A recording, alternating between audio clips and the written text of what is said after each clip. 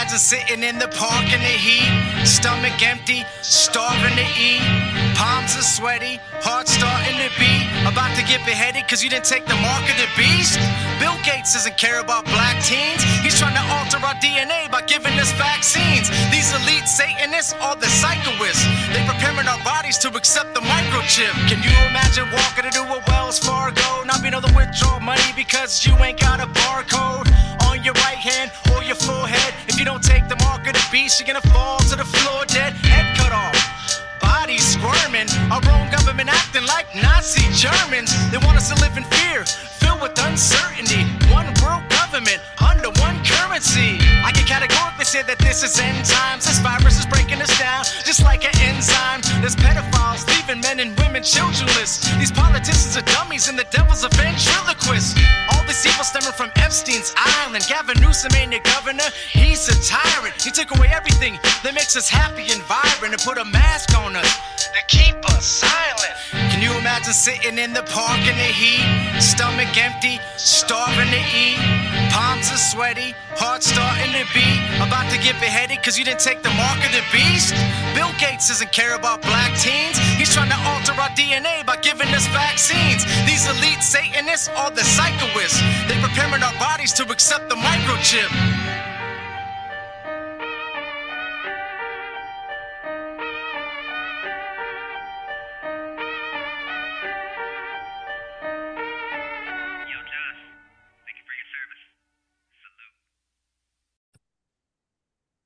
Ladies and gentlemen, welcome to the Josh and Jason Monday Christian and Conspiracy Podcast Show. I'm your host, Josh Monday. If you don't know me, I'm a Christian rapper, devoted husband, father, and Army veteran.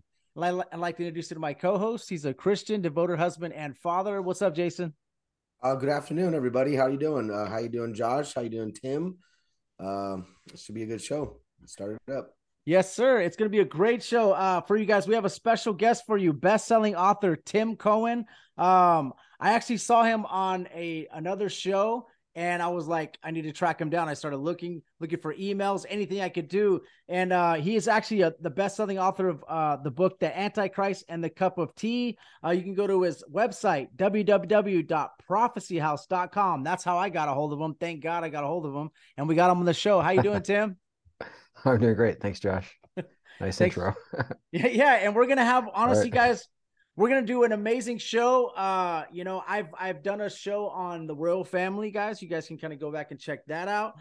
He's going to be, I believe if you'd like to do that on this show, the subject would be,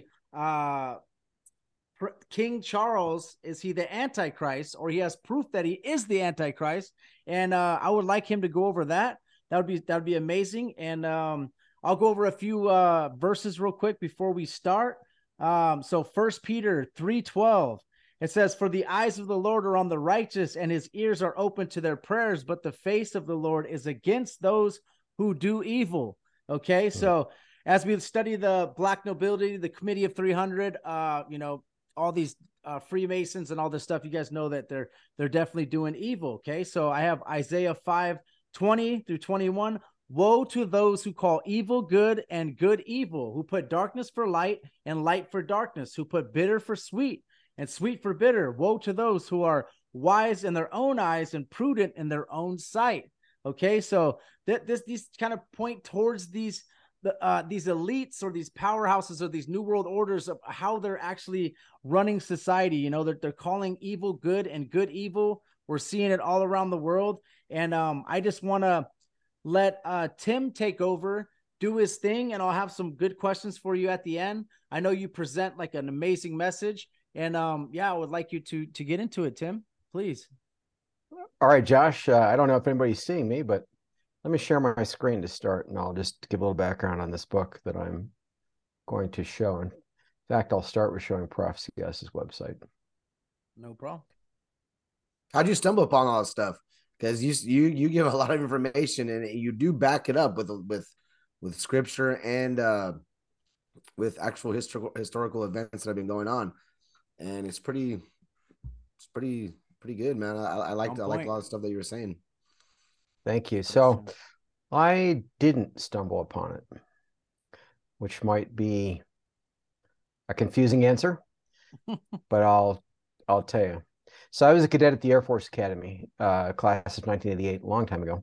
Thank you for your service, brother. Yeah, I was in the Army too. Thank you. So Thank you for yours. Thank you, bro. Thank you for your Appreciate music too. That was great. Thanks, man. God is great. That was worth your service alone right there. Yeah. So, 1986, I was raised a secular Jew, basically, and in November of 1986, I became a Christian. I won't go into my testimony here, not tonight, but months after that, I asked God to show me who and what was being spoken of in Revelation 13 after I'd read through the New Testament more than once. Through a good portion of the Old Testament, I got to this word imagery in Revelation 13. So I'll talk about that, but that's on the front cover here of the Antichrist and Cup of Tea. And that's not something that I made up. I'll show the book in a larger image in a moment. But folks, I just wanted you to see by showing you this, Frosty Ass's website. That's where you'll be able to see my things. I have a lot of books coming in the next 2 to 3 years. I'll have somewhere in the vicinity of, well, by the time I'm done, somewhere in the vicinity of 40 books out. Wow. Several of them, most of them having taken more than a decade to write. There's one out. There's another that goes to press this month, was out in 1998. So the second edition goes to press this month. That's of the Antichrist Cup of Tea. Then 2018, North Korea, Iran, and the Coming World War was published. So let me show you some easier to see images now. And then we'll talk a bit about this here. Okay, perfect. I assume you can see this. Yeah, I can see it. I'm looking at all this. Yeah, I'm reading here about Tim Collins' books. All right. Perfect. So there's this very strange imagery in Revelation chapter 13, which is of a creature that's stated to have feet like a bear, body like a leopard, mouth like the mouth of a lion. Doesn't exist in nature. So in early 1987, I was asking God to show me who and what was spoken of in that chapter. A lot of people today think, could it be a chimera, a genetic hybrid or something produced by mad scientists? In the past, they looked at it and thought, well, it's just something that's metaphorical, maybe metaphysical, symbolic. But they didn't really expect it necessarily to be literal. In fact, I don't know that I've ever read any person who commented on it in history who've said they expected it to be precisely this, to be literal. Other than more recent people talking about a chimera or something like that.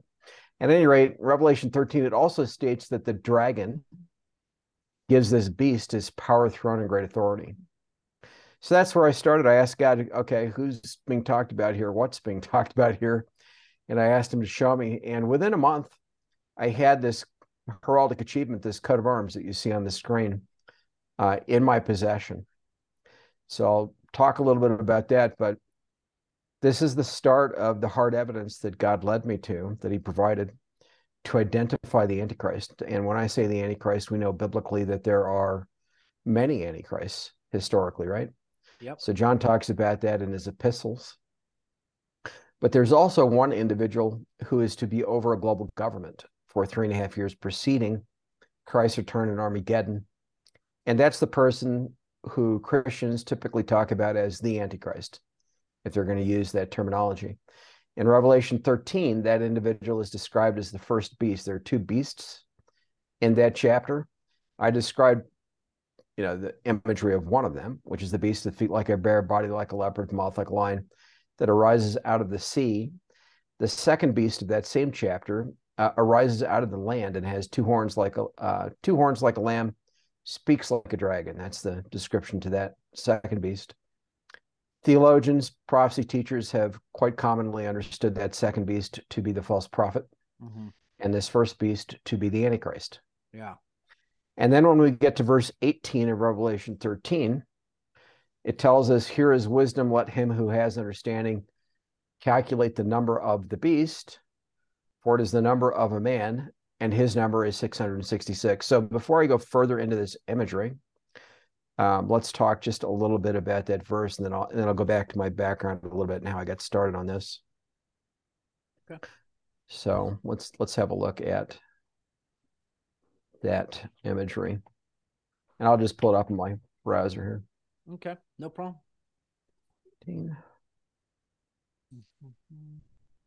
Isn't there a red dragon in that too? Yes, there is, You see but at the that's in bottom Revelation. right. That's crazy.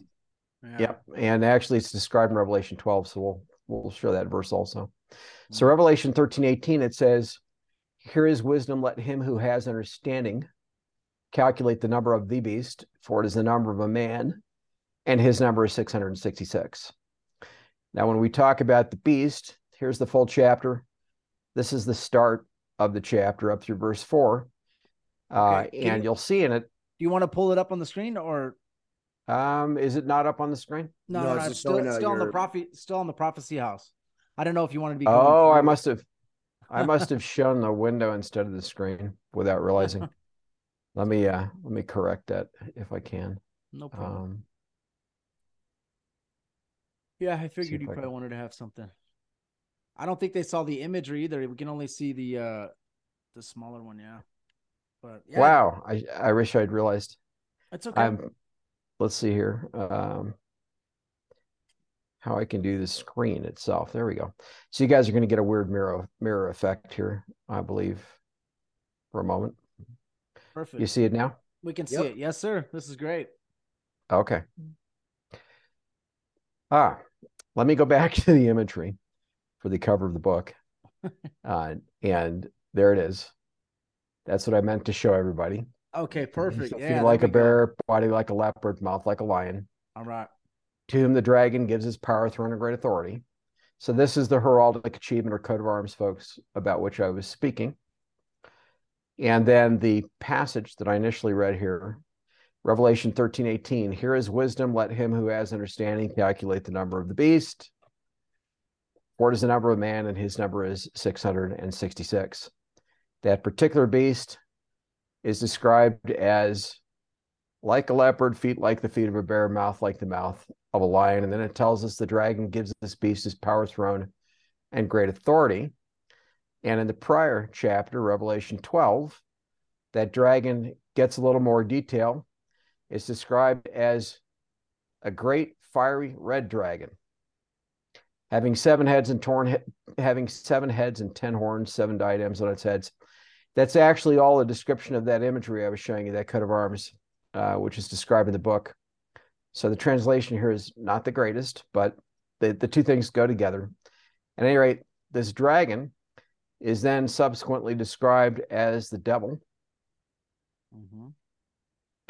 The devil has come down to you. And you see Satan. Yep. So the great dragon cast out, serpent of old, the devil and Satan. So in other words, this is a symbol of Satan himself, this fiery red dragon.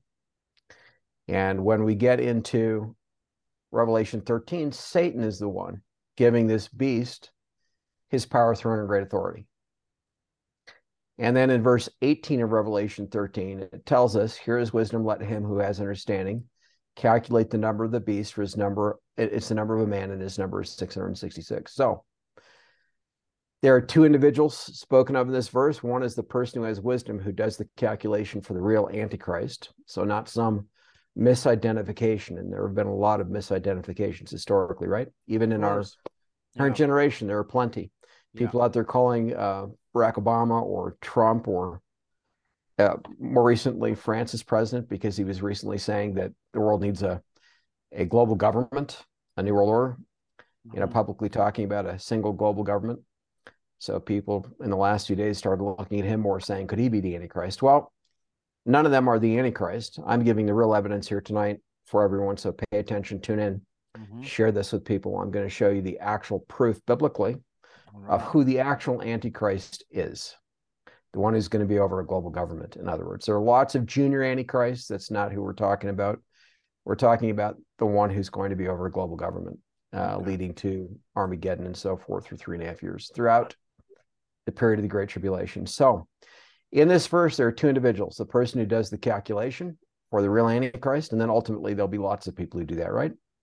They'll learn the information from the initial person, and then they'll share it. And then there's the person who is a man, but also a beast. He's both. So this is the point I want to initially make. It's the number of the beast, for it is the number of a man. Anyone who's out there trying to do a calculation for any human being, it doesn't matter who it is, if that person doesn't have the imagery of that beast that we saw associated with them, and in context, this is the first beast of the chapter, this verse. If that imagery isn't associated with the man in question, it makes no difference how the calculation turns out. The calculation in that circumstance is meaningless, even if it works out to 666. Because before it's the number of the man, the person who's going to be the Antichrist, the one who's over a global government, it's the number of that beast. Is that making sense? Yeah, it is. Okay. And plus it has to have that imagery that you showed for it to be true too. So if it doesn't, well, that imagery is the beast. That's my point. Yeah. So in other words, if this beast with feet like a bear, mouth like the mouth of a lion, body like the body of a leopard, if that's not present for the man in question, don't bother to do the calculation. You're wasting your time and everyone else's. Literally. Totally. Yeah, true. And so many people have done that, and they've always been wrong about who the Antichrist is across the board, every time. So in this case, the imagery is present. I'm showing it tonight on the cover of the Antichrist in Captivity. It happens to be the official heraldic achievement, unique under international law, to the man to whom it was granted. So we're going to talk about that here in a moment. But coming back to this verse, there's another point to be made. This number 666, we see that typically written as 3 6s like this, or people might spell it out in words. Normally in the Greek language, numbers would be also written in the form of words. Same thing in modern Israeli Hebrew. That's what you would see. But in the underlying Greek text of Revelation 13:18, it's not given in the form of words. It's given in the form of 3 Greek letters. A single letter to which the number 600 is assigned, a second letter to which the number 60 is assigned, and a third letter to which the number 6 is assigned. Because it's given that way, and it's one of only 2 numbers I know about off the top of my head in the New Testament that's specified in that manner. All the others, maybe all of the others, are written out of the form of Greek words rather than using a particular numeric system. So what I'm saying is that the Greek text identifies for us the system on which to do the calculation. And hopefully you'll see this. Do you see my screen now? Yeah, we see it. All right, come back to this. I want to bring up a calculation, and I don't ever know what direction I'm going here. That's all right. All right, here we go. This is a page from the first edition of the Antichrist in Captivity, published in 1998. So I began the book while I was still at the Air Force Academy, after God showed me that initial information, the coat of arms. So how that came about is I prayed, and then I had a lunch on a Shabbat afternoon, a Sabbath afternoon, with a local Colorado Springs pastor of a Hebrew Christian or Messianic congregation. And he pulled out during the lunch, just randomly, literally, he pulled out during the lunch a partial copy of an unofficial version of that coat of arms that you saw on the front cover of the Antichrist in Captivity. And then in addition to that, he pulled out the English name calculation, the same one you see here on this page. Oh, wow. But just the English portion. Now, he was a Martin Marietta engineer before that, and he and some of his engineer friends created a computer program, and they threw into that the names of prominent world leaders and royalty and so forth. And he had realized the system on which to do the calculation at that point, he and his engineer friends. I presume that they looked at the Greek text and saw that. I don't know. He never told me whether that's how they figured it out. But at any rate, one name got spat out at a 666, and it was Charles, Prince of Wales, or Prince Charles of Wales. It doesn't matter how you order it. Later, we also had the Hebrew calculation for exactly the same title, Nasik Charles of Wales, which is what you see up here in the Hebrew. I assume you can see the mouse. Yeah, we can see it. Yeah, moving across this. So Nasik Charles of Wales.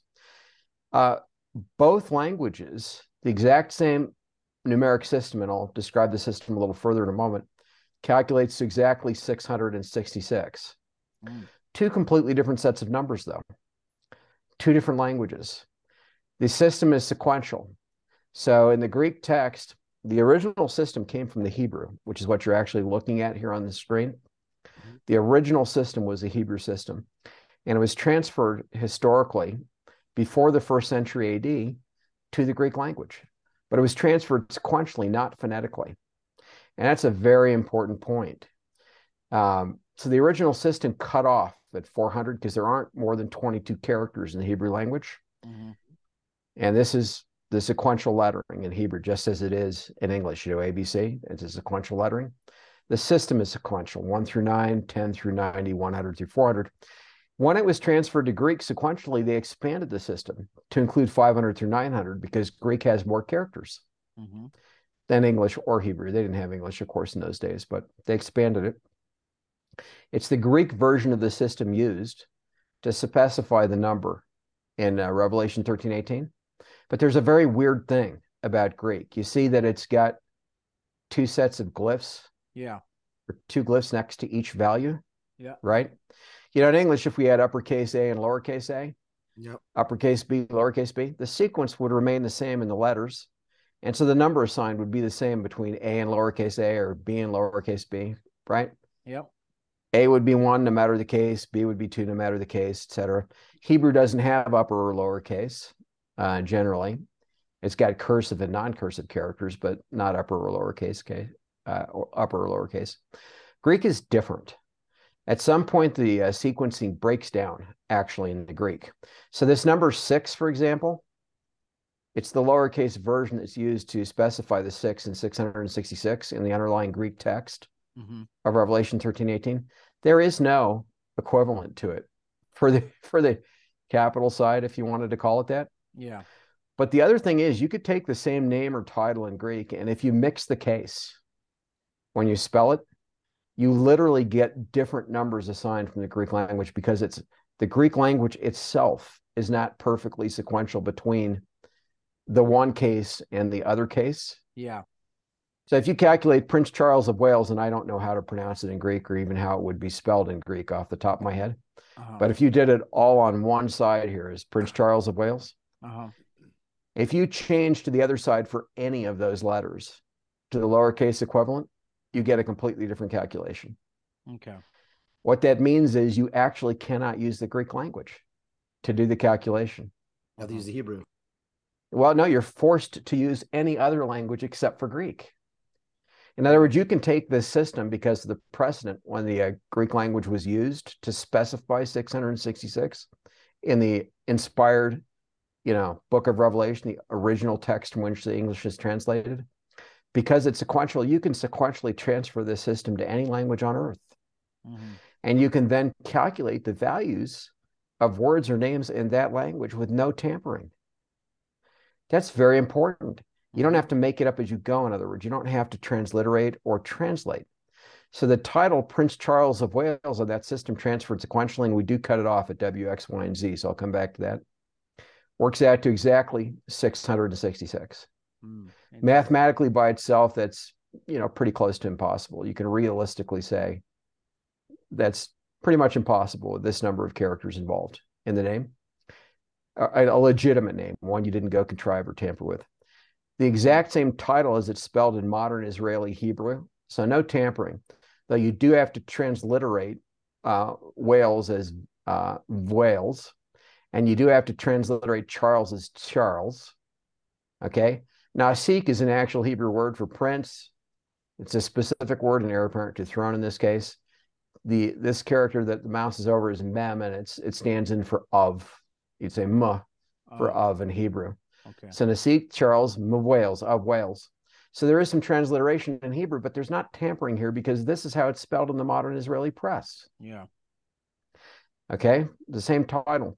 And that works out to exactly 666 using just the original numbers from the original system.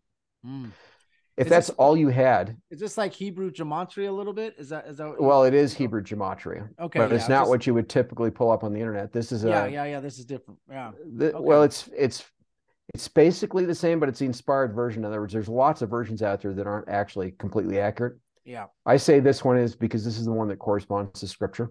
Yeah, which is great. That's the best to use. In this case, Revelation 13:18. But at any rate, the W, X, Y, and Z here, we cut it off with the original system here because we can't use the Greek to do the calculations in the Greek language. So this is just how God showed us this should work, but we cut it off. We don't use those expanded numbers, in other words, for the calculation. The same reason we can't use the Greek language itself for the calculation. So if mathematically all we had was these two calculations of that same title in two different languages, the original one with no tampering with the spelling at all, and then the Hebrew one using the original numbering system with no transference, as it's spelled in the modern Israeli press, if that's all you had, you are in the realm at this point of impossibility. Yeah, for sure. You can say this cannot happen, but you're looking at it right there in your face. Yeah. Okay, that's enough then we were authorized to do this because as I showed, excuse me. It's okay. As I showed, we have the imagery here. Yes. For Prince Charles. This is his official heraldic achievement granted to him in July 1969. That's when it was first unveiled to the world, when he was invested as Prince of Wales. And that was the most widely viewed event in the history of the world at the time, an estimated television audience of 500 million plus, 500 million people watching that event. 1969. It was only rivaled by the landing on the moon that same month. Yeah. And so I'll go into some more detail on this, but some of it is described in the Old Testament. So I'll come to that also. And the book of Daniel? Yeah. Okay. But all of these symbols actually are described in Scripture. Did it change? I won't go into all of that. Can I ask you a question? Did it change when he became king? Did anything change, or does it stay the same? Excuse me. I'll come back to that question. Okay, no problem. There are, if you count, I think there's 10 heads on there too. Or maybe 11. Everything you read in Revelation is precisely illustrated on this. Wow. But let me say this. This was created by the College of Heraldry in London with the top herald, who's known as the Garter Herald King, like the who is the top Garter, herald right? for the Order of the Garter. He's the top herald in the world. And there are international laws that apply to this. In other words, if they wanted to make this look like Revelation or Daniel or that kind of thing, they're very constrained. They couldn't actually intentionally do it. Oh, they have to go with as each person in the bloodline goes up, they have to add to it, right? And then it builds into this, right? Like they can't just make it up. It has to be actually, like, it probably started out as that little like middle piece, and then they added this, like the top piece, the crown, as the bloodline keeps going, right? And wouldn't that be correct? It's not going to just sort of. So if each parent has their own coat of arms, then they would take portions of the symbols from each of those, combine them, and then add unique symbols for the individual to whom the coat of arms has been granted. And I'm speaking in this case of a royal coat of arms. Yeah. This is some of the Iron Cross on top of that thing too. Yes. Like on the top multiple of that crown. Times. Yeah. Wow. Well, they're actually German. It's on here multiple times. In fact, see you look at that. There's so much stuff on there that's just. They're actually German though, bro. They're not even. I know British. That. The Saxon Gotha is what they're actually from. So that's probably why you're going to see that on there. Yeah, I'll come back to the lineage too. But yeah, for sure, please. Yeah, but every symbol on here has specific meaning in heraldry, and there are some symbols that shouldn't be on here, like this crown right here. That should never have been on here, and I'll explain why. Until now, it shouldn't have been on here. Until Charles was king. That should have been that should have been the part where they had the king. Okay. That is the king's crown. Wow. Or the queen's crown, the sovereign's crown. That's to whom it belongs. It should never have been on his coat of arms as prince, but it was. Why? So anyway, there are a lot of things to address here. So without getting bogged down, this creature here is normally a lion or a lion leopard for England. It doesn't ordinarily represent something else. It never has feet like a feet of a bear. That's unique to Charles. There's never been this beast in heraldry before. So they modified it to have feet like the feet of a bear. There is a graven cast iron in appearance version of this, two versions actually, that were shown at his investiture. They were hung, one over the Queen's Gate, where Charles was subsequently presented after being invested, and the other over the Eagle Gate, where he entered the castle initially and then subsequently exited the castle following the investiture. And on both of those versions, where you see this, what's called the Dexter beast here, the claws are literally bear's claws. It's very obvious. And I'm showing photos of that in the second edition. I didn't have those. They weren't available for the first edition to show. Yeah. They're actually pretty hard to get a hold of in the past. So, in fact, they were really only photographed by private individuals, photos that were usable. Yeah. And now with the modern internet, they finally got shared. So this is beast with feet like a bear, body like a leopard, mouth like a lion. Now, those are similes.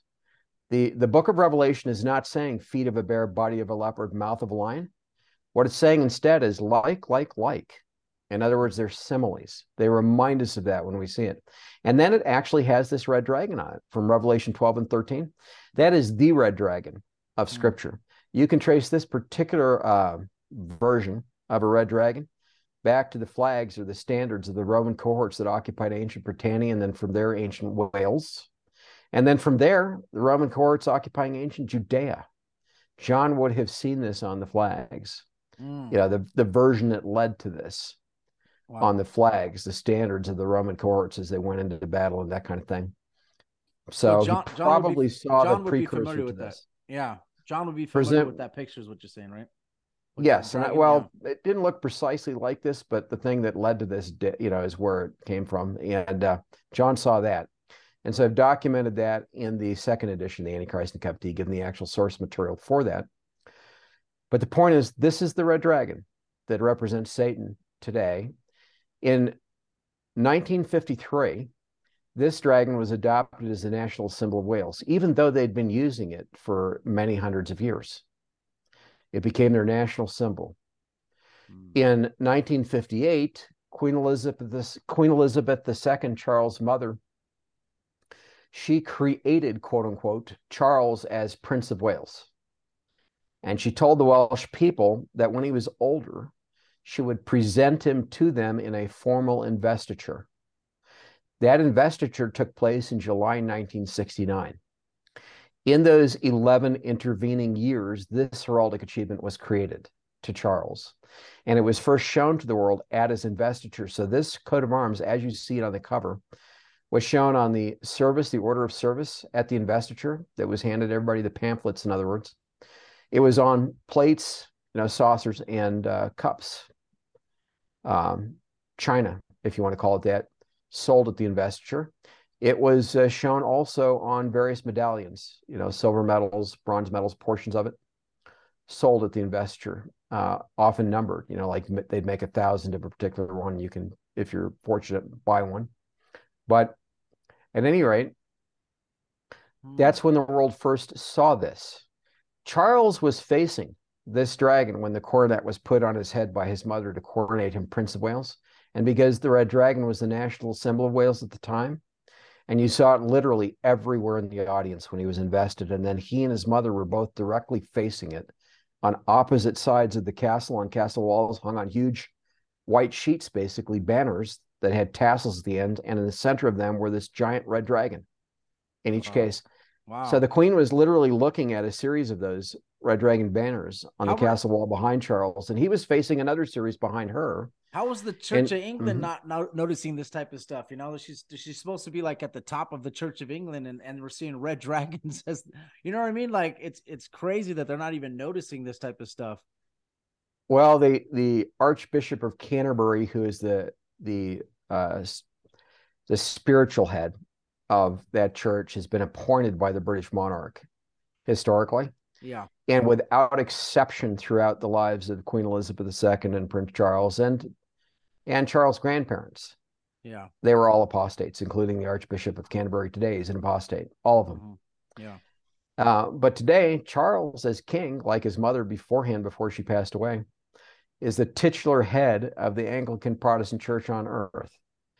The real question is, how is it that no one in that church is saying, no, we're not going to accept the Antichrist as our titular head? Because that's what they've done. Yeah. And they don't even realize it. Of course. Yeah. Well, what does Ichdian mean? Does anybody know what that means? I do. I'll tell you, but I want to continue with this imagery. I'll describe everything on here briefly. Yeah. All right, go ahead. So this beast in Revelation 13, the beast with feet like a bear, body like a leopard, mouth like a lion. When we come back to this verse, and actually Revelation 13, whoops, sorry. Okay. It tells us that he's going to have control over a global government for a time, times and a half a time, which we know in context is 3.5 years. Let's see if I can find it here. Yeah. I don't know. Maybe it tells us that in the prior chapter how long it is. Let's see here. Sorry, I think most of my audience knows about the 3.5 years, so it could be good. Okay, well, they're going to follow after him. And we find out in Revelation 11 and other passages, including in Daniel, what the duration is, 3.5 years. Of course, yeah. At any rate, coming back to this, in Daniel chapter 7, the same individual who's to rule for 3.5 years is described with totally different imagery as a little horn of the eyes of man. And this unicorn on Charles' coat of arms has human eyes, which is unusual. Ordinarily, it would be a round eye with no visible sclera or eye white, kind of like you'd see on a horse. You know, the portion of the eye that you'd see would just be round and it would be totally dark. But in the case of his unicorn, it actually has human eyes. And Charles refers to this unicorn as, quote unquote, my little horn.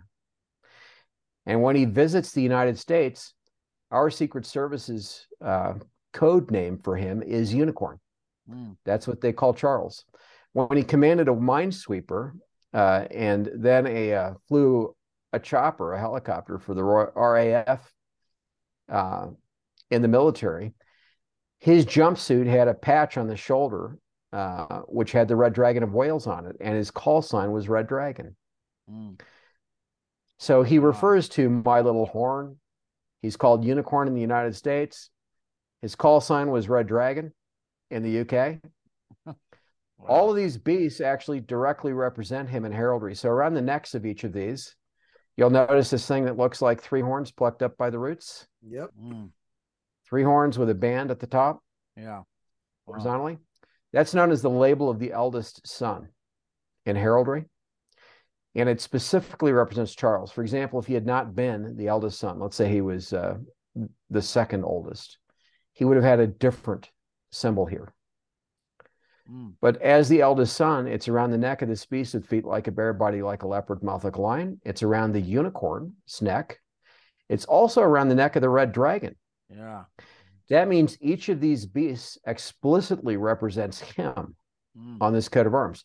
The fact that it's around the neck of the red dragon, which represents Satan, suggests that the red dragon is Charles, that Satan possesses him, in other words. That's what they're signifying here.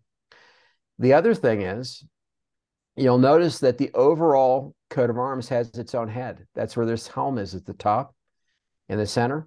This is the sovereign helm. Right beneath it, you'll see the same label of the eldest son, with that middle horn obscured a little bit by one of the crowns. Okay. What that means is that this overall thing, this overall heraldic achievement or coat of arms, corporately, as a corporate entity, represents Charles.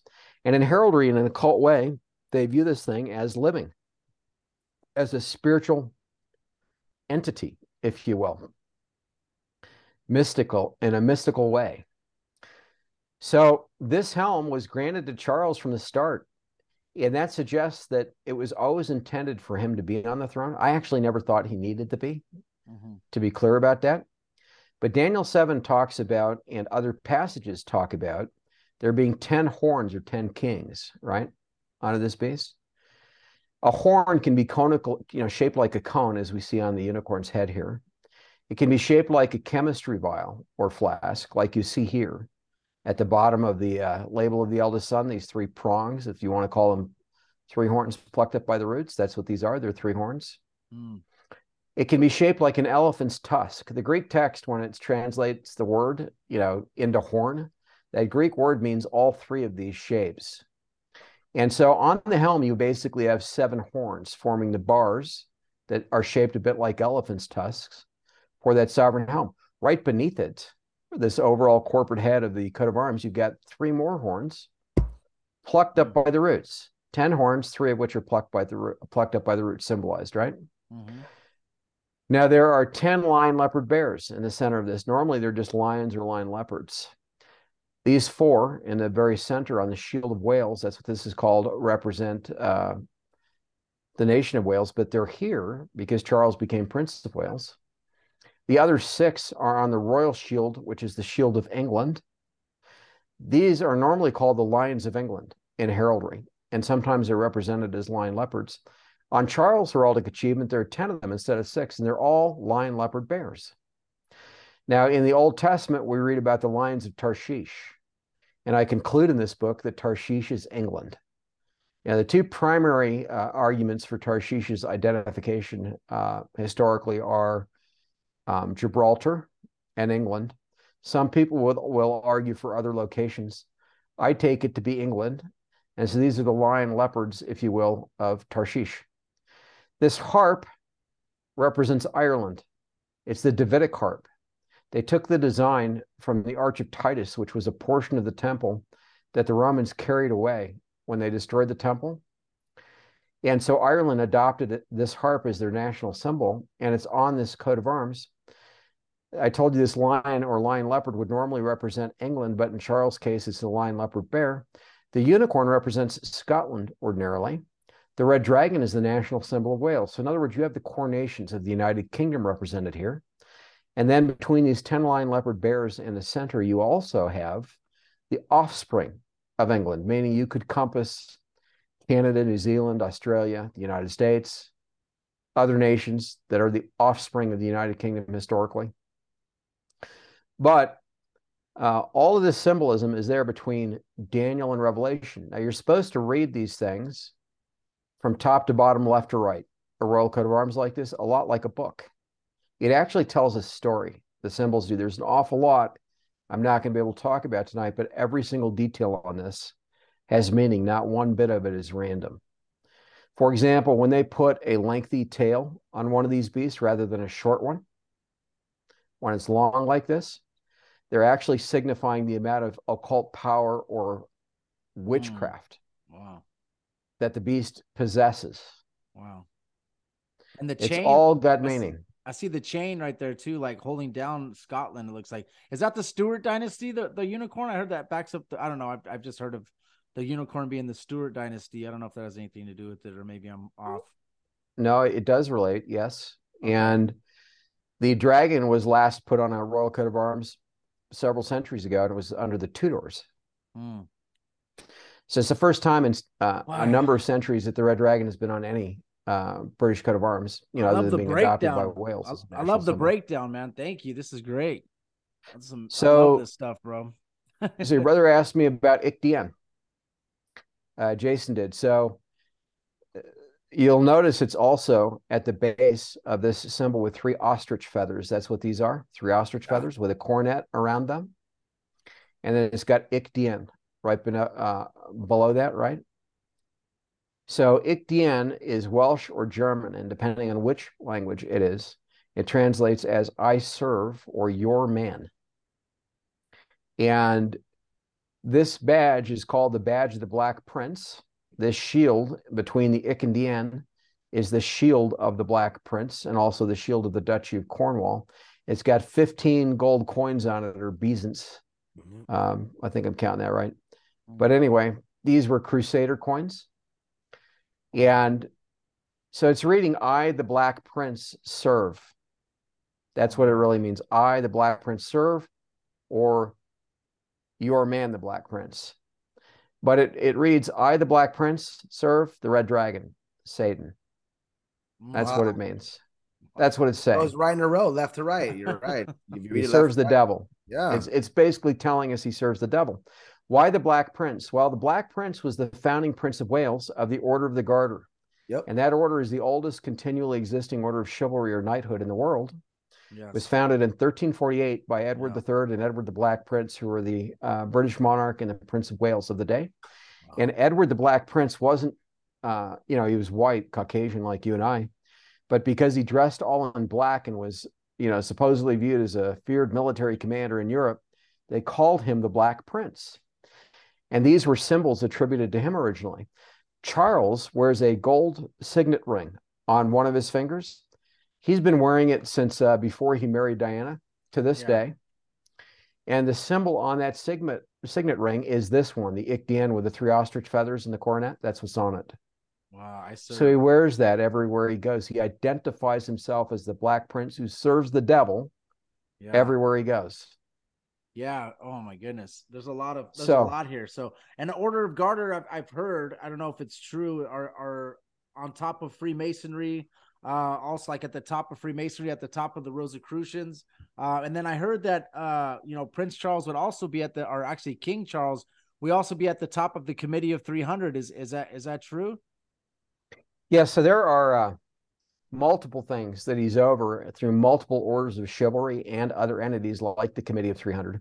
Yeah. The Garter of the Order of the Garter, because it's the most powerful and oldest order of knighthood in the world, is actually on Charles' heraldic achievement. That is this belt that you see that goes around the royal shield between all of the beasts. Yeah. At the heart, actually, of the coat of arms, if you want to say that, almost at the very heart of it, encircling all this stuff. That garter has 2 rows of 169 gold buckles each, the actual one, not the illustration that you see here. Yeah. The actual garter of the Order of Garter has 2 rows of 169 gold buckles each, or 13 times 13, twice. Ooh. 1 row for the sovereign, 1 row for the Prince of Wales. By birth, they're the 2 highest ranking knights of the Order of the Garter, always. So that was Queen Elizabeth II and then Prince Charles as Prince of Wales. Right now it's now it's King Charles III and William as Prince of Wales. Yeah. And so William has not been invested. He's only been quote unquote created as Prince of Wales. He hasn't had a formal investiture as such yet. And just to be clear, folks, William and Harry both have their own heraldic achievements, their own coats of arms. They do not have this symbolism, either one of them, and they never will. Yeah. It's unique to Charles under international law. Also, neither of them has the English name calculation that I showed. And let's look at that again, and then I'll come back to this imagery a little bit here. Yeah, he had William actually get born on the summer solstice. Did you ever hear that? Like he wanted him born on that exact day. Not saying it means that it just, it's just like, that's the witch's day, and, stuff like that. I thought it was interesting that he did that. Well, they do a lot of occult things. You know where Diana died? Diana died at the Delmont Tunnel there in France. Yes. That was actually a location of ritual sacrifice for witchcraft historically, where they would sacrifice the goddess of the wood. I think, Diana, the name Diana is the patron. It's the name of the patron goddess of witchcraft. Yep, it is. She was sacrificed, in other words, where she died. Do you think that it was an occult sacrifice? Yeah, maybe she found out they were doing all this occult stuff, and then they just offed her, She wanted to get but they chose. That's what I'm saying. They chose the location. Of course, yeah. I agree. It was all timed. So it was a sick thing to do, but that's what they did. Yeah, and I agree. All right, so coming back to this, so between Daniel and Revelation, you actually have a lot of this symbolism here. The rest of it is actually described in Scripture as well, and I actually give the references in the Antichrist and a Cup of Tea. And I break down all of these symbols in even greater detail. So, for example, you also see the fleur-de-lis all over this coat of arms. You mentioned the Iron Cross. In fact, the British monarchy is the monarchy, and particularly Charles specifically. Genealogically, the nearest genealogical relevance would be being the monarchy of England, Germany, France, and Greece. Charles' father is Greek. But in fact, Prince Charles descends from virtually he does descend, I think, from every royal house of any significance in the history of the world. He also descends from ancient Roman emperors, the ancient pharaohs of Egypt, the ancient Assyrian and Babylonian kings. Yeah, the ancient king of the north, the ancient king of the south, or the Seleucid and Ptolemaic dynasties rulers, some of them. He also descends from Muhammad. Yeah, he's of that same lineage as Jordan's King Hussein or Saddam Hussein before he was killed. In other words, he could claim to be the successor to Muhammad for other reasons, for that lineage and other reasons. And then he claims to descend from Israel's King David officially. The British monarchy officially claims that. Elizabeth II was coronated Queen of thy people Israel, quote unquote. They officially claim to sit upon the throne of David. That's printed on Queen Elizabeth II's official lineage, published in London. And that is offered, folks, by Prophecy House. You can actually buy that lineage, a copy of the chart. It's large and it's small print. You can get it from Prophecy House with the book, just so you're aware it's available. to actually see it directly. It's documented in the book, but you can actually have a copy of it. And guys, Tim does this for free. Okay, I'm not paying him, so if you guys could, when you're listening to this, please support him. You know, I mean, he's obviously doing deep research. 10 years sometimes it's taken him to write one book. He's putting all this time and effort just to unveil stuff that's amazing. So yeah, he's talking about his book. Can you guys please just go and support this gentleman? You know, he does a great job of explaining this. Yeah, thank you. The book is The Antichrist in Captivity, the one we're talking about, and I do have other books and materials, some out. Many coming in the not too distant future, but this one, the second edition of The Antichrist in Captivity, which is massively updated, goes to press this month, and people can order it now. So you can get it now, and you just have to wait for a few months, but you can order it now, and it will be more expensive soon when it goes to press. So now's the time to get it, and you can save a little bit. In any case, let me point out, I don't make money with this. I put far more of my own resources and money into doing this effort over the decades, like several times more. I don't make money with this, but if there was somebody out there, in other words, I'm like Paul. I live off of what I earned in IT to this point in time, and I still do. But if somebody wanted to offer the resources, I don't have them. Prophecy House, the publisher, does not have them. If they wanted to offer the resources to put this book or other materials of mine into the hands of pastors throughout the world, I would gladly do that, and so would the publisher at no charge.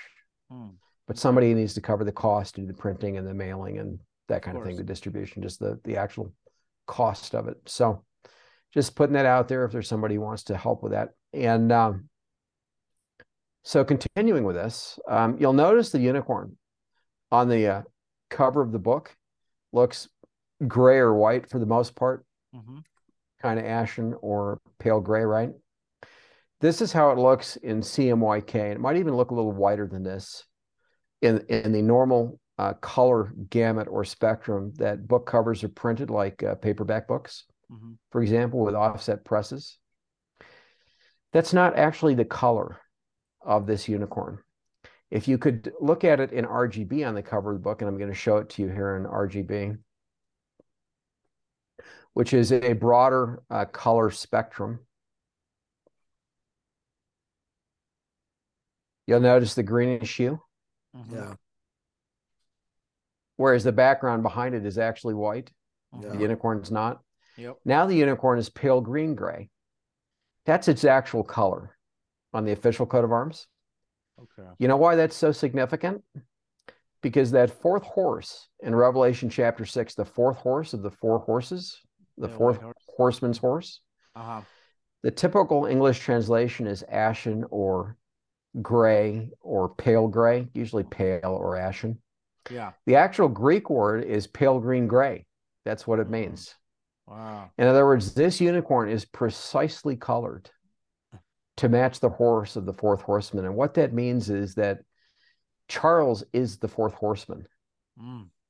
And his name is Death. He's going to be possessed by the devil. And the devil is death. You know, the death is going to be swallowed up in victory in due course when the Lord casts the devil down to hell. Yeah. At Armageddon, right? The last enemy to be swallowed up will be death. Well, the fourth horseman's name is Death when he rides. And we know that the Antichrist, this first beast, the beast of feet like a bear, body like a leopard, mouth like a lion, in Revelation 13 receives a mortal wound, right? And then he recovers from it in a way that the world starts to follow after him. And that's in Revelation 13. Yeah.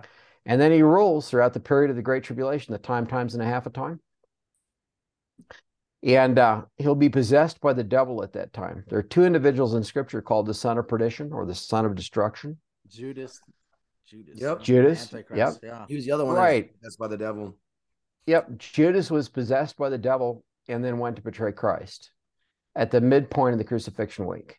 Yep. So the crucifixion did not happen on a Thursday or Friday. It actually happened on a Wednesday. So he was led, he was possessed by the devil, went to betray Christ, and then Christ was crucified on Wednesday, the fourth day of the week. And Judas was called the son of perdition. And that's a unique Greek word, which means destruction, but it's translated perdition because it's a unique version of destruction, if you want to put it that way. There's only one other person in Scripture called the son of perdition, and that's the Antichrist, the one who's going to be over a global government. And you see that in 2 Thessalonians chapter 2. Is there another interpretation for the word to be Apollo as well? I don't know. I've heard that from like Tom Horn or something. That's destroyer. Yeah, it's destroyer. It's right? related. Yeah, it's okay. related. Just yeah, wondering. there's a spirit, presumably a fallen angel, and I think it's Satan himself, Apollyon, who comes up out of the abyss, the pit of the abyss. Yeah. And goes into Revelation perdition. 9:1. Yep. Yeah, he goes into perdition, Revelation says. And why that's significant is the Antichrist is the son of perdition. Yeah. So in other words, it's another way of stating that that fallen angel is going to possess the Antichrist. Yeah. It says he goes into perdition. Yeah. And there's not necessarily just one spirit possessing the Antichrist. You know, it could be a legion of spirits for all we know, right? It could be multiple fallen spirits, but we know for sure it's going to be the devil at the top possessing him as the son of perdition. That being said, you asked about this chain, Jason. No, Josh. Actually, I did. Yeah. Oh, Josh. There's a crown around his neck. There's a crown around the neck, and then there's a chain. The crown looks. Yeah, the chain is bound here at the base of the coat of arms.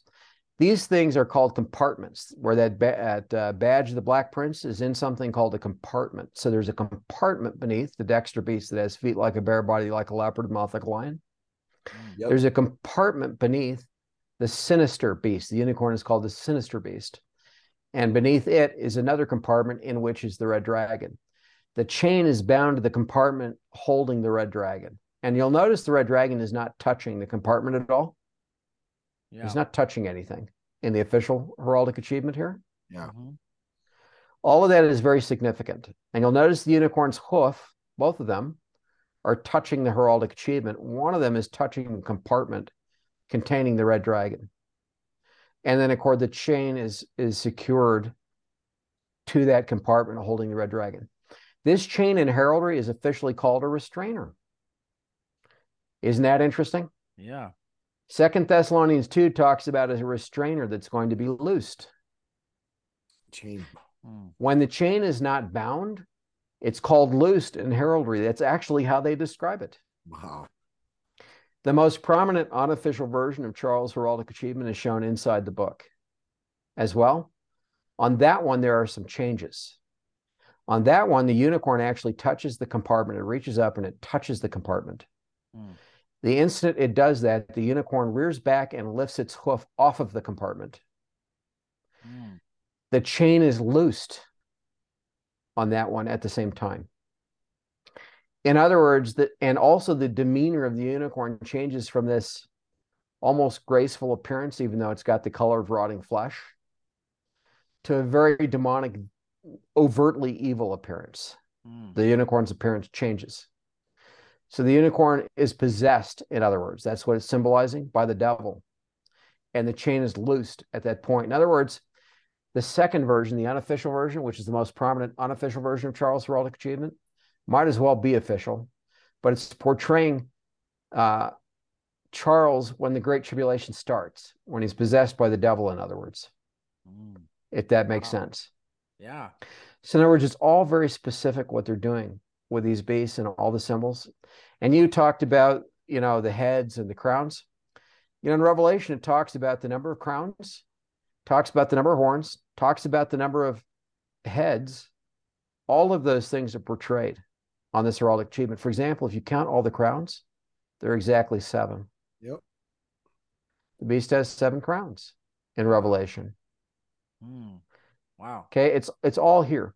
So without spending more time on that, because we've got a lot more ground to cover. Josh, don't worry, I counted them like 20 times. No, I'm counting the 10. I'm counting the 10 horns like 20 times, bro. I was counting the 10 horns, like 1, 2, 3, 4, 5, 6, 7, 8, 9, and then 10, counting the unicorn's horn. I was just counting that real quick. You'll be telling your children about counting crowns instead of sheep in your dreams. Dude, all this, dude, I like studying the Black Nobility, Committee of 300. All this stuff is like, I'm tracking on it and I love it, man. I appreciate this. This is great. So, you know, I detoured. I apologize. You just reminded me that I didn't quite answer your question on Freemasonry and so forth and the Order of the Garter. Yeah. Belt. Yeah. Yeah. So there are multiple orders of chivalry. Charles was always over all of them, you know, as Prince of Wales. This is the most important one, the Order of the Garter. Yeah. But under the Order of the Garter, just this specific order, you have the Priory de Zion, the Knights Templar, and they're called the Temple Knights today. They're actually the guards of the British monarchy to this day. The Knights Templar are. But anyway, you have the Temple Knights, the Knights Templar, the Prairie de Zion, the Rosicrucians, the organized witchcraft and Satanism globally. That's the reason I pointed out the number of buckles. Yeah, 13. On this garter. 13 times 13, right? You said? Yeah, it's significant for multiple reasons. So the Countess of Salisbury was at a ball. This is the lore. Was at a ball with the Black Prince or the Prince of Wales in the 14th century. She was a witch. She dropped her garter. It fell off of her thigh or wherever. And the Prince of Wales picked it up, and rather than having her executed immediately as a witch, he declared that he would make it honorable throughout the realm.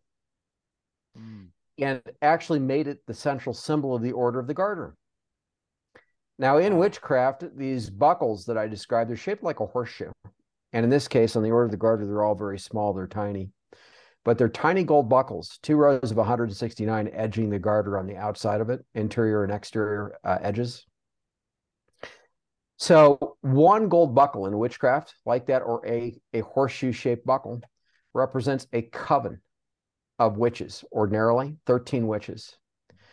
When you have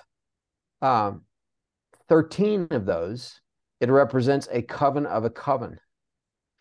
When you have 13 times 13 of them, it's a coven of covens, and then they call the individual who's at the top a witch king or a witch queen. Well, actually, I should say when there's a coven of a coven, then it's a witch queen or a witch king. When it's a coven of a covens, in other words, 169, tripping over my words here. When it's 169, it's portraying a witch king of witch kings or a witch queen of witch queens. So what it's actually saying here in the symbolism is that the monarch of the day is a witch king of witch kings or a witch queen of witch queens. And so is the Prince of Wales of the day. So they're over-organized witchcraft globally, Wicca. They're also over-organized Satanism globally. And then there's Freemasonry. So how does that work? Well, there are the blue degrees. You know, there are basically two sides. Traditions in Freemasonry, 2 sides. York Rite and Scotch Rite. Yeah. Correct, 2 rites. But they have the blue degrees in common with each other. And those are the first 3 degrees. And those degrees originated in the lodge that today is called the United Grand Lodge of England. And that lodge, the person who heads it, the top Freemason of that lodge, is a knight of the Order of the Garter. Yes. And because he's under the sovereign and also under the Prince of Wales of the day. Meaning, all of that sits beneath them, in this case, beneath Charles and Prince William now. And then in addition to everything I mentioned, organized Illuminati, the modern Illuminati or the neo-Illuminati, if you want to call them that, since Adam Weishaupt, are also tied into and under the Order of the Garter. That's just one of the orders of chivalry, being the most prominent one. But all of that sits beneath King Charles III and now Prince William. Is it also, what about the Knights of Hospitaller? Are they also underneath them, or is that separate? I do not know the answer to your question on that. Okay. I'll have to what does it read around that garter? It says honus or and then pence at the end. I don't see the middle. I don't know what it says about the middle. Yeah, you can Google the garter, the Order of the Garter, and you can see the full phrase. Yeah. That's in photographs of the actual order of the actual garter, in other words, not just illustrations, but it says honi soit qui mali pence. And I'm quite sure I'm butchering that translation from start to finish. So I probably have it completely wrong, but I'm pronouncing it the way that I would phonetically, just reading it as if it were normal English. But it's honi soit qui mali pence. And what it translates as is shame be to him who thinks ill of it, or evil, calamity be to him who thinks ill of it. That's what it actually says. Okay. So it's like calling a curse down on the person who thinks that it represents evil. And of course it does represent evil, right? Yes. So it's exactly. Yeah. Jeez. Man, all this stuff you're saying, I've in my notes. It's amazing. That's all amazing stuff. Yeah. Yeah, all documented in great detail in the book. So yeah. But the point is there are 24 companion knights also in the Order of the Garter, 12 for the British monarch, 12 under each of them. So 12 for the British monarch, 12 for the Prince of Wales. And then there are other knights in waiting and dames in waiting and so forth who are part of the order. But the knights of the Order of the Garter, guess who they are? The knights? Yeah. Well, I believe that aren't the knights like people from other like countries that are also in royalty that they bring into the. Yeah, you're making me think you read my book or you watched other interviews, but yeah. No, I've studied the Order of Garter. You're right. You're correct. So yes, I haven't read your book yet. No, other just know because I study this. Yeah, very good. So other royal houses in the world are among them. Mm-hmm. You know, so for example, Spain's monarchy, other prominent monarchies of Europe are among the knights. Yeah. But here's the really bizarre one also. Japan's emperor. I was going to say that. I was going to say that right now, man. I was going to say it's really bizarre. Japan. He was one of them before World War II. He was kicked out during the war and he was inducted back in after the war. Yes. And today his descendant is knight in the Order of the Garter. Yeah. So in other words, all these other royal houses of the world are basically saying the British monarchy is our monarchy, is over us. And how bizarre is that for Japan when they view their own emperor as a quote unquote god? Mm-hmm. It's very bizarre. And okay, so yeah, that's it. Keep going. So Charles is on fire. He's the prince of this world, genealogically speaking. Of course, now he's King Charles III. And then they've got all these other royal houses who are acknowledging him as being over them. Because so now let me come back. He's at the top of the Order of Garter, so you guys got to understand this. He's at the top of the Order of Garter, and there's all these people that are monarchy, like all other monarchy are knights, like he's saying. So he's at the top, and they realize that, and they recognize that, and they have no problem with that, So yeah, they're like part of his extended round table, if you will. Yeah. So he's over all the other orders of chivalry as well. Like there's the Order of the Bath, the Order of the Bath, the Order of the Thistle. There are some others that all have their own thing about them, but the Order of the Garter is the most prominent one. He's over all of them. So I want to come back to this calculation for a moment. Now he's King Charles III, right? Yep. He's no longer Prince of Wales. Now William is. So when Charles was invested Prince of Wales, he was made Prince of the Red Dragon, or Satan's Prince. Mm-hmm. Revelation 13:18 commands doing the calculation for this first beast, right? And then the calculation needs to turn out to 666. All right. So here's the point that I want to make, and listen to this carefully, folks. It's really a very important point. Charles' title at this time in history no longer matters. It doesn't matter at all. He has been identified since the 1980s as the Antichrist.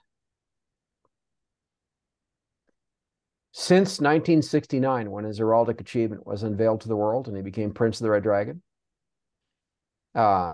whenever that coat of arms was finalized, and it wasn't till 1969 that the world first saw it.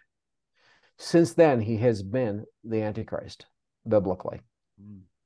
And he's been formally identified as such since my book was published in 1998. And even before that, when I was showing this to people from 1987, and a little bit before that, when Monte Judah was showing some of it. Monte Judah is the one that came up with the unofficial coat of arms in a library in Colorado Springs. And it was him with his other Martin Marietta engineers who did the program to come up with the title Prince Charles of Wales is 666 initially. So in the 1980s, he and some of his engineer friends came up with part of the calculation, these two names. One of them, Prince Charles of Wales, is 666.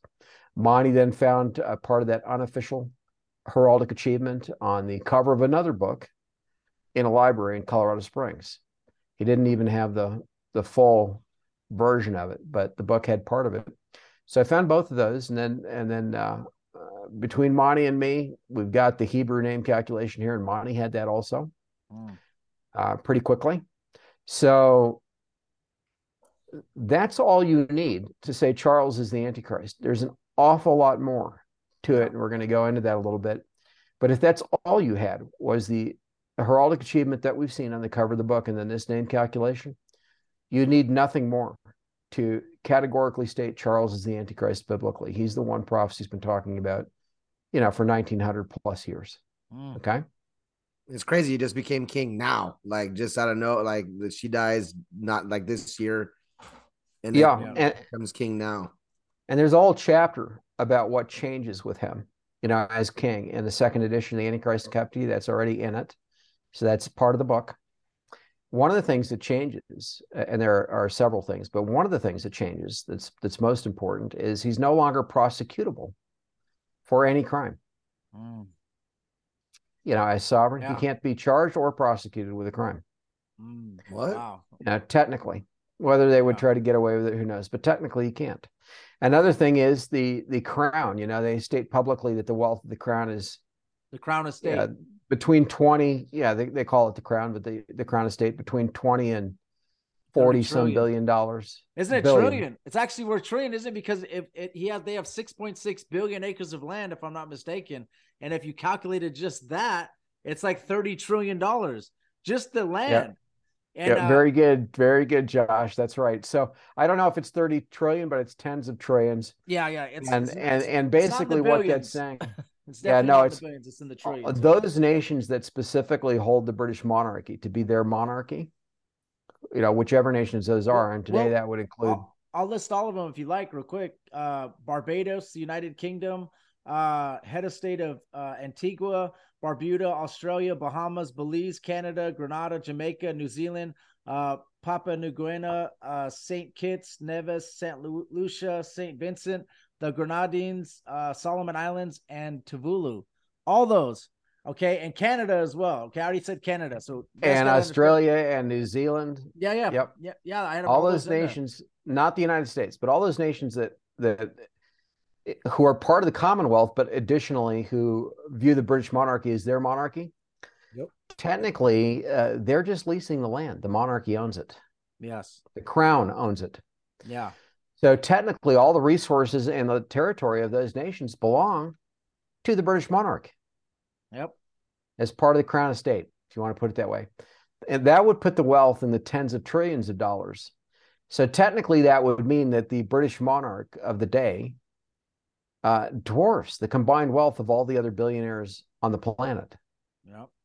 Yeah. And okay, you always see also, like, as you notice when people are kind of trying to call someone the Antichrist, you notice it's either coming from the city of London, or it's coming from the Vatican City, or it's coming from Washington, D.C., so you notice that those are the three powerhouses, it's interesting. I would always ask, like, who has more power, the Pope, the black Pope, the white Pope, or is it, the Queen of England or the King of Wales? Who has the most power? So it seems like. So I'm sorry. Go ahead. No, continue your point, and then I'll dovetail with. Well, my point is that's kind of what I always ask, like, who has more power? And I noticed when Queen Elizabeth was visiting the Pope, she doesn't like bow to the Pope. Like everybody else bows to the Pope, kisses his ring. I don't see Queen Elizabeth showing him that respect. And the gifts that the Pope gave to her compared to the gifts that she gave to him, she doesn't seem like she's bowing down to him. So that's what I personally saw, but some people believe that all roads lead back to Rome, and that the powers with the Orsinis and the Colonnas and them, so it seems like your points here are leaning more towards the power being here with the Prince of Wales, or now the King. So it's cool to have both perspectives now, Well, actually, it's not an either or. So we'll come back to that in a moment in relation to the Vatican and the British monarchy. So a lot of people look at Charles, for example, and they have a completely silly view. They think that he is a goofball because of the way the press has seemed to portray him. It's a lot like the way people talk about Donald Trump who don't like him. Mm-hmm. Totally detached from reality. Yeah. It's a lot like the fake news. Most of the stuff that people see in the news media on Charles isn't the serious stuff that's really happening behind the scenes. Some of that's changed with the World Economic Forum, and once in a while you get some serious stuff. But the reality is that since July 1969, when he was invested Prince of Wales, he has been the top globalist on the planet, bar none, among the other globalists. When we talk about the Mideast peace process that exists today, the false peace process, Charles personally initiated it. And it's been under him the entire time. To give an example of how that works, a lawyer who worked for both Charles and Diana and the royal family, named Lord Victor Mishcon, was tasked by Charles with arranging meetings between Jordan's King Hussein and Shimon Peres in the 1980s. Those meetings were called, they took place in London, and they led to something called the London Agreement of 1987, the former Hussein of Jordan, and Shimon Peres, who's now deceased. Shimon Peres was a knight of Charles, and it was a lawyer of Charles who arranged those meetings initially. They led to the London Agreement of 1987. That agreement in turn led to the Madrid peace talks and the Madrid peace conference in relation to Israel. That in turn led to the Oslo process and Oslo 1, 2, and 3, including an intervening treaty with Jordan and Israel. The Oslo process broke down and led to something called the Quartet and the roadmap of the Quartet. The Quartet was headed from its inception by Tony Blair after he was no longer Prime Minister of the UK under Charles. And then it was subsequently headed by other subjects of Charles, other people of the realm, if you will, of the United Kingdom. To this day, that's been the case. And whenever you read anything serious about the so-called peace process in relation to Israel today, they'll talk about the Quartet and the roadmap. What they don't talk about is the fact that Charles is over the whole thing and has been all this time. He's over the person who's over it, in other words. In the same manner that he's over the people who are in the Order of the Garter, who are over nations. And territories, royalty, and leaders. Most people are not going to know. I've asked some people that are deep researchers about the Order of Garter, and they have no clue. So they're trying to keep all that under wraps, obviously, because of all the secret societies that are under it, you know? So I think it's a lot of people that I've talked to have asked about the Order of Garter, and most people don't understand it the way you explained it or the way I've researched it. It's really interesting stuff, you know, on the power they hold, you know? Well, and that's just some of it. I mean, we can go right down the line. So, for example, the modern international banking establishment, as the world knows it today, most of it. I mean, it's a little bit different in Muslim countries, but outside of Muslim countries, and even in some Muslim countries, it began with the Bank of England. Yes. Which led to the Bank of International Settlements and the World Bank and so many other things. The Federal Reserve, which isn't federal here in the United States, is actually controlled by the English, largely by the Bank of England. And look who didn't go, whatever countries do not fall under that international bank are the ones that they use the military power of the United States to go attack. So you see like Afghanistan, they weren't under it. Iraq wasn't under it. North Korea is not under it. Iran's not under it. So every single country, and also Gaddafi, the one that Gaddafi had, Libya was not under it. We went into Libya. We turned that into, now they're under it. Now Afghanistan's under it. Now Iraq's under it.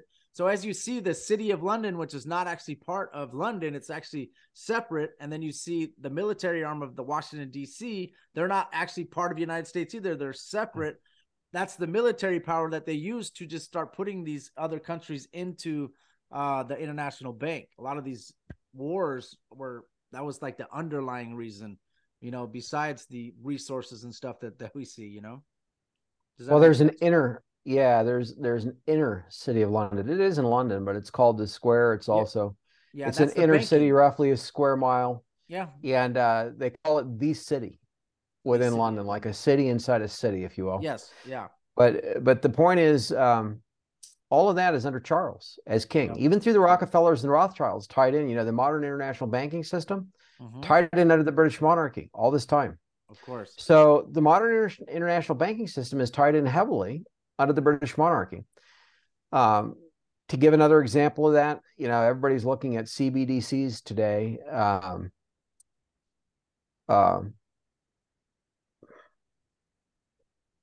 Banking digital currencies. At any rate, or programmable currencies. Liz Truss, who is recently for weeks, you know, just a little over a month, Prime Minister of the UK, you know, was basically kicked out. She resigned, but Charles didn't like her because she wasn't going to do exactly what he wanted on some things. Who replaced her? An Indian fellow who's a multi-billionaire by marriage. he married into a family whose his father-in-law founded, was one of the major founders of Infosys. Infosys is one of the major companies over the push for CBDCs globally. And in the first week that this new prime minister, who's very wealthy in his own right, came into power under Charles, that prime minister spoke to the G20 and then the whole British public separately about CBDCs and the need for CBDCs going forward. Digital currency. In other words, the monetary system under Charles. Yeah. The future version of it, that is tied in later with the mark of the beast. So anyway, continuing to that, the United Nations, right? I point out in my book how it's most likely that the global government will be constituted actually under a reformed version of the United Nations with an expansion of the UN Security Council to 10 permanent members. Well, the United Nations exists because of the League of Nations, right? Mm-hmm. The League of Nations exists because of the Royal Institute of International Affairs, by and large. Yeah. So the League of Nations came out of largely the Royal Institute of International Affairs, which is also known as Chatham House in London, headed by the British monarchy. In this case, Prince Charles, and now King Charles III for decades. The United Nations came out of the League of Nations. Well, the United Nations has a global security lecture series, where there are lectures typically annually. It was founded by Prince Charles, who delivered the first global security lecture at the United Nations in person himself. He wrote it and delivered it. Why? Everybody talks about public-private partnerships as the new model. This fascism, public-private partnerships is the model for the coming global government. And, through the World Economic Forum, everything is public-private partnerships, et cetera, right? Mm-hmm. And so-called sustainable development. Well, who is the individual on the planet who most popularized public-private partnerships? Charles is. He did that. When we talk about the modern eco-fascism, the so-called environmental movement, the green version of it, the green religion version of it, which everybody's talking about and is being used to impose stuff on the world today, through the World Economic Forum, through the United Nations, through other entities, that all sits beneath Charles, and it always has since he was Prince of Wales in July 1969. And prior to that, the environmental movement, largely that version of it, was under Prince Philip. Yeah. Yep. And then the British monarchy. The modern environmental movement started under the British monarchy, as a matter of fact, going back to the British Flora and Fauna Protection Society of the 1800s, which led to the not in this order, but the International Union for the Conservation of Nature, the World Resources Institute, the World Wildlife Fund in the UK, and then the other branches of it throughout the world now. Yeah, in other nations. Prince Philip was out shooting tigers. He's having him get led by all these pigs, and he's out shooting tigers, and then he starts the World Wildlife Foundation. So he's like starting that to save animals, and he's out there having hogs run across the way, and it's leading a tiger out, and he can shoot them wherever he wants, or elephants, all this stuff. The guy's evil too. Same thing. Yeah, all of it was under Prince Philip for a while, and then from 1969, it quickly came under Charles. So to dovetail that now is something else that's incredibly significant. This statue here. Look at this statue, folks. This was unveiled to the world in the early 2000s, years after the first edition of the Antichrist Nikepti was published. It didn't exist when the first edition of my book was published in 1998. So in the early 2000s, this was given to Charles. It was commissioned by a Brazilian state government, the government of Tocantins.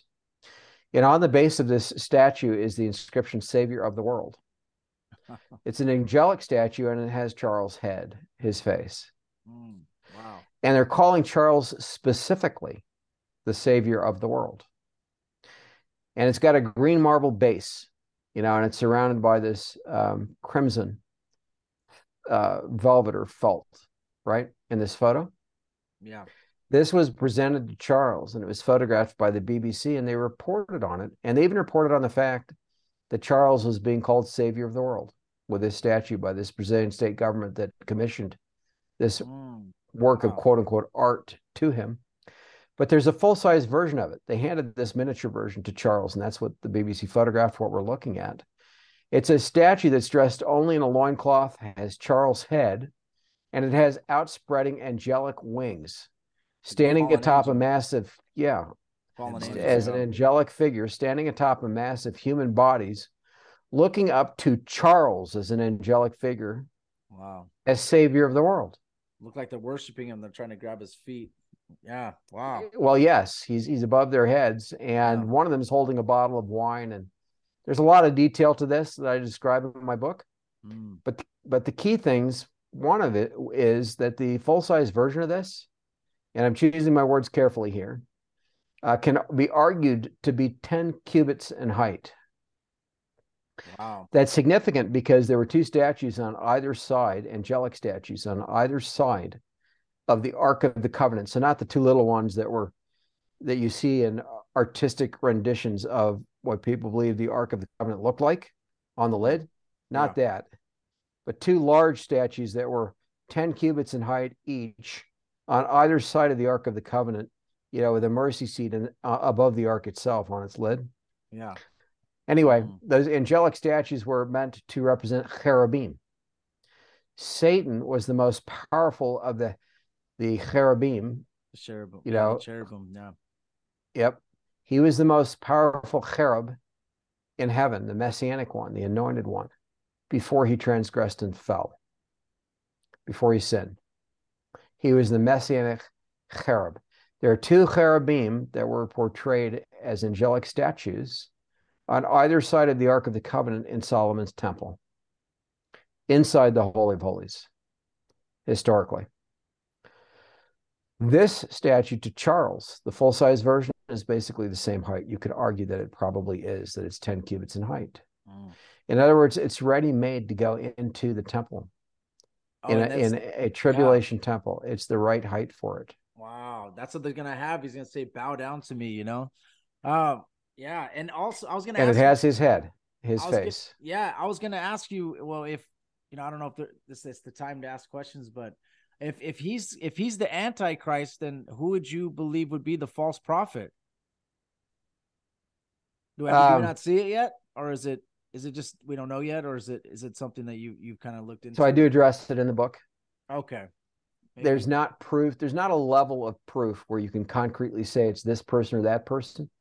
There is strong indication that it's probably the final Roman Catholic Pope, the final Pope of Rome, most likely. Okay. Why? I'll come back to it in a minute. I'm not just saying that. In other words, the imagery seems to pertain to the papacy. The argument can be made. I can see that because he's going to. It could be somebody. Yeah, it could be somebody else. Yeah, but probably it's the final Pope of the Roman Catholic Church. Okay. The level of evidence that exists to identify the foretold Antichrist is going to be over a global government, which is what we've been talking about, does not exist for any other character biblically. In other words, you can't categorically state right now who it is in the case of the false prophet. The day will come when we can, but we're not there yet.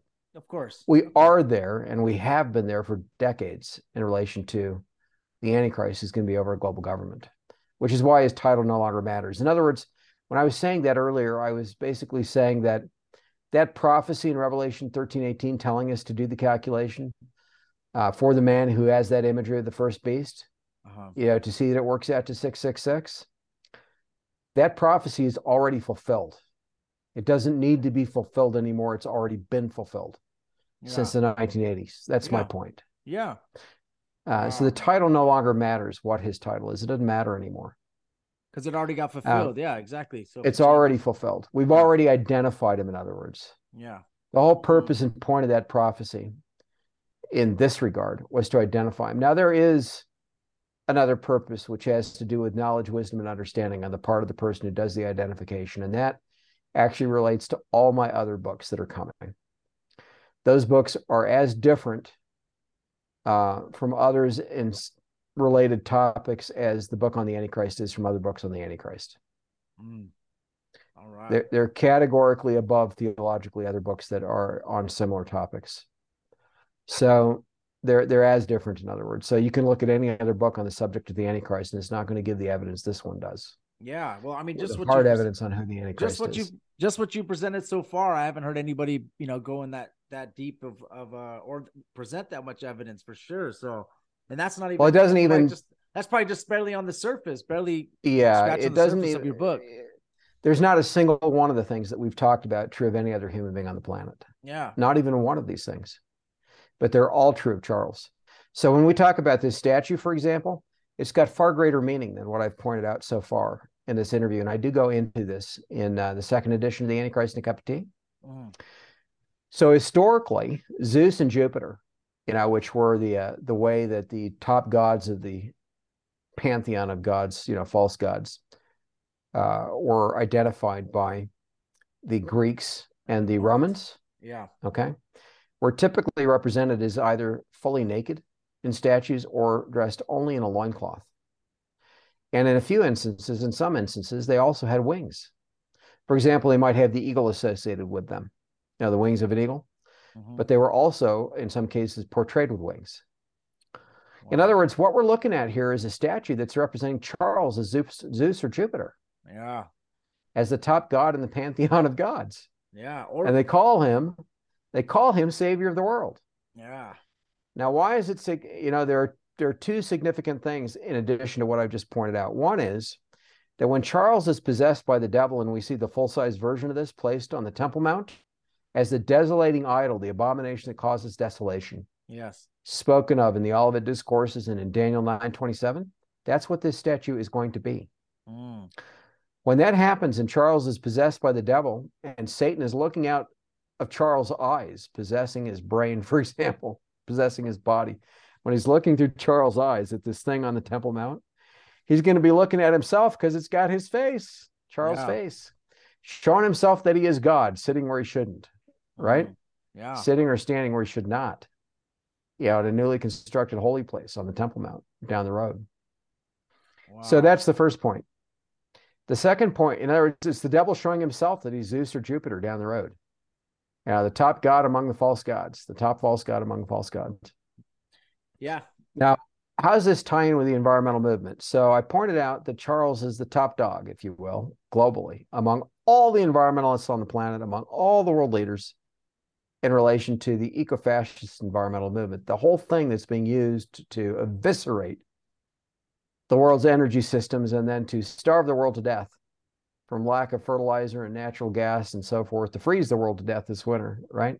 Yeah. To do a lot of bad things, and it's only just beginning, starting with the energy systems. It's not really about saving the environment at all. All of that stuff is under Charles. So what did they do here? The Rio Earth Summit, prior to this statue being given to Charles, the Rio Earth Summit of the late 1990s, 1998, was held in Rio de Janeiro.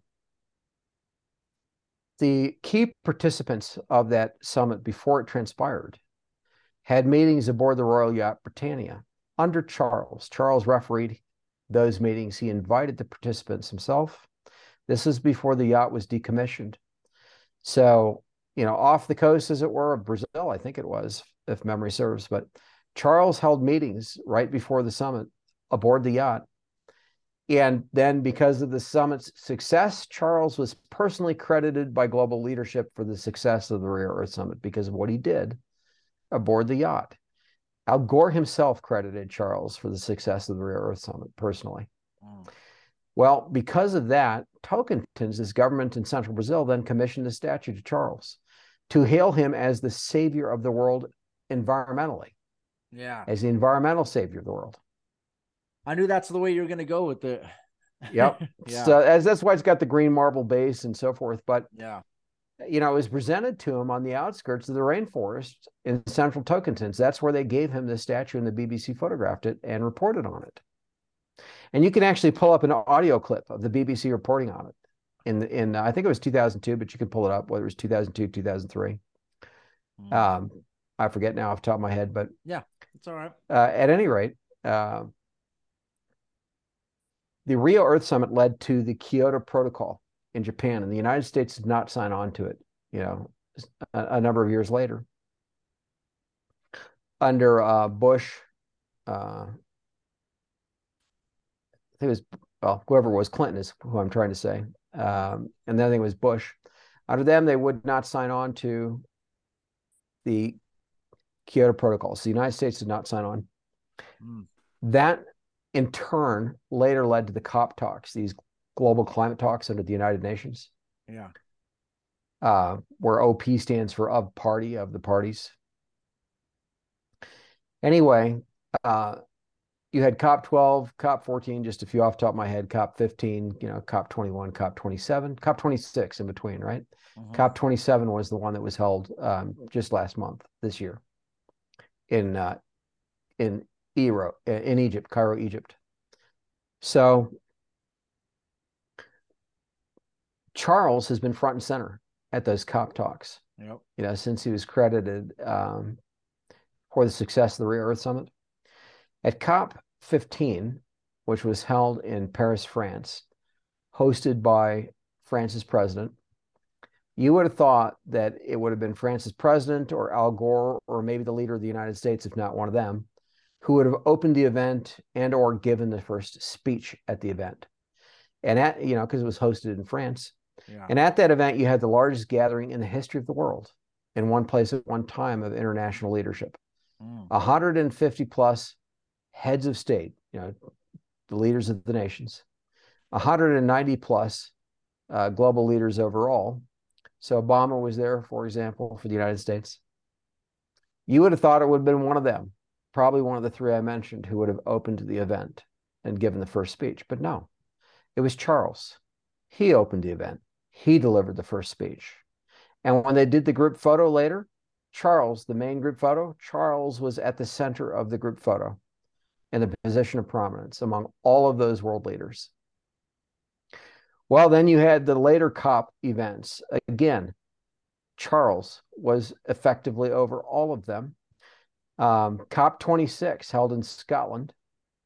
Charles again, speaking at it, opening it.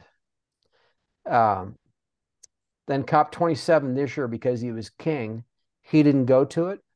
But days earlier, beforehand, he organized and held meetings in London. So 200, basically just about all of the top participants in COP 27 were in London, under Charles on November 4th of this year, beforehand, days earlier.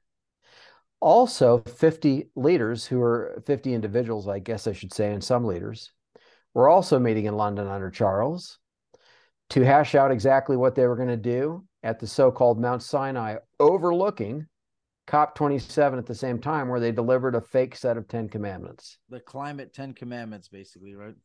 Yeah. All of that was under Charles. Man. He hashed a lot of that out, kind of like he did the Rare Earth Summit beforehand. Yeah. Wow. Even though he didn't attend, it was under him. How am I going to sleep tonight, dude? Bro, so much information, man. So much information. Is there any way we can maybe have a part 2 with you? Is that all right? Because it looks like we're getting to about an hour and 40 minutes. Yep, sure. Let's do that. We usually do about an hour and 30. I love this guy, dude. Tim is awesome. This guy bro. Jeez. I would like to, man, maybe sometime we can have I like to the Holy Spirit did come to you and talk to you about this, man. He put it on you, I guarantee you that. We'll do a part 2 with you, and then I'd like to try to have a roundtable sometime on, with maybe with some, you, Gary Wayne, maybe Ryan Peterson, something like that, and we could talk about. I would make that a part 3 if you don't mind. There's at least, and folks, no matter how much time I'm taking here, this is just. I would love to be here. There is so much more in the books. I mean, even 10 hours, we wouldn't get to everything that's significant in the books. In other words, I'm tracing so many things, including a lot of other things that Charles is over, showing that, in fact, he's been the top globalist on the planet all this time.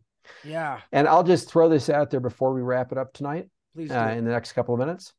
The World Economic Forum and the Great Reset. The Great Reset is effectively the actualization on the ground, if you will, of the New World Order plot, conspiracy. Okay. People think of Klaus Schwab, who's the head of the World Economic Forum, and his book titled The Great Reset, and talking about COVID and so forth, right?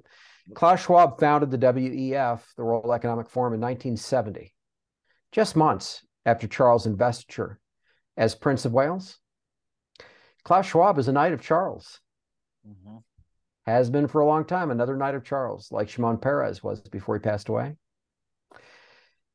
Charles is the one who announced the Great Reset to the world months before Klaus Schwab ever mentioned it. Yep. Months before Klaus Schwab published his book. Charles announced the Great Reset, that exact phrase, and Charles announced the phrase "Build Back Better," all lowercase. The 3 B's are for 666. Lowercase b's. Wow. The phrase "Build Back Better," the phrase "Great Reset," those came from Charles months before the phrases passed the lips of any other person on the planet. I remember that too. I remember that video when it came out. Yeah. Yeah. So in other words, the Great Reset is Charles' agenda. Schwab is just helping to carry it out. Of course. Yeah. In the organization he created, the World Economic Forum. Yeah, Klaus Schwab. We're gonna do a World Economic Forum episode on Friday, guys, with Gary Wayne. So this is a good prelude to that, you know? Yeah. So okay, so guys, and you're gonna find out a lot of, Saxon Gotha is German, Prince Philip, he's German, you're gonna see a lot of the stuff going back to Germany. So Klaus Schwab obviously is German. His dad was selling, missiles to the Nazis, and it just is all super interesting. It all ties together. Well, they had a German schoolmaster, Prince Philip and Prince Charles both did. Yeah, and they brought over a fellow by the last name of Hahn from Germany. Yeah. To continue that and to school Charles due to World War II. He came out of Germany, but Prince Philip was in Germany being educated for a time under the Nazis. And Philip is mostly Greek, but it's Saxe-Coburg Gotha. They changed the name to House of Windsor to make it more English sounding after World War I. Yeah. Because World Wars I and II were both fomented out of Germany. There's a whole lot of other stuff on that, but I know we have to go. So yeah. I'll just, if you don't mind, interject. Check out my materials. This book, The Antichrist in a Cup of Tea. You can get it now. You can order it right now. The massively updated 2nd edition. Here's the cover from publisher Prophecy House. Prophecy House is the publisher. And let me see if I can show the web page here again so that people can see it.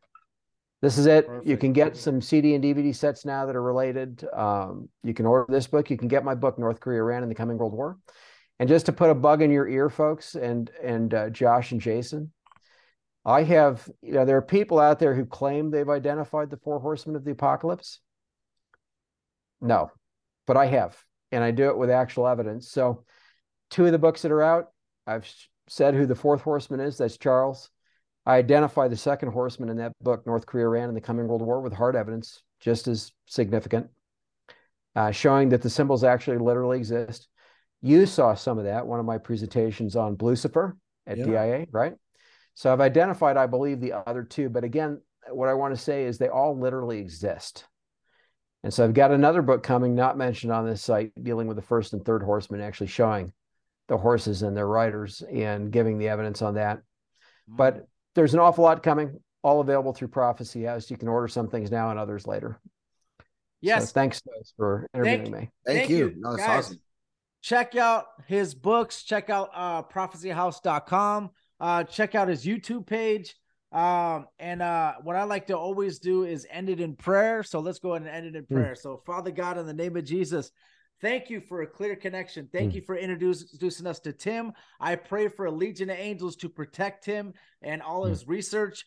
He is obviously uncovering some stuff that the evil, that the devil, Satan, and all demonic forces and the principalities of evil do not want him to uncover. So thank you for bringing him to our show to show our audience who who is the Antichrist, who could be the Antichrist with all this evidence, and thank you for showing him that. And Lord, I just want to say, just protect him, protect this show, protect us, protect Jason's family, my family, anybody that's listening right now that has any strongholds that are trying to hold them back from not doing your will. Lord, I ask you to break those chains, Lord. Break the chains. I appreciate everything you do for us, Lord. We love you so much, and we appreciate everything you do. In Jesus' name, amen. So, amen. Thank you. Everybody listening, please Praise subscribe, hit the bell, share this with as many people as possible, because we really, really want to, we want to make sure that we're out there, and we really appreciate doing this for you guys. Please leave some comments below. If you have any questions, I'll try to email Tim the question so he can try to answer it on the next show we do. I'll chop it up with Tim and see when we're going to be able to get together. Thank you guys so much for listening, and we really, really appreciate you guys. We love you. Go ahead. You can go to shoot your YouTube out real quick. I'm sorry about that. Okay. No, thank you. So you can just cut it in right here. So you folks can visit my YouTube channel as well. It's author Tim Cohen, run together as a single word. I will have other social media platforms where they're not subject to censorship, but you can also check out my social media on Telegram, MeWeGab, YouTube, Facebook. I'm not using some of those platforms much. The ones that censor, but you will still find a lot of great stuff on them. So I just want to mention that. Thank you. No problem. Thank you, guys. Hey, before we go, I want to say a prayer for my buddy Daniel from my work. He's sick. I don't know what he has, but God, you do know what he has, and I want you to put your healing hand on him, please, Lord, and please look out for his family too, because at a time like this, they really need you. In Jesus' name, amen. So sorry about that, Josh. In Jesus' name, no. Thank you, bro, for reminding me. Yeah. In Jesus' name, thank you.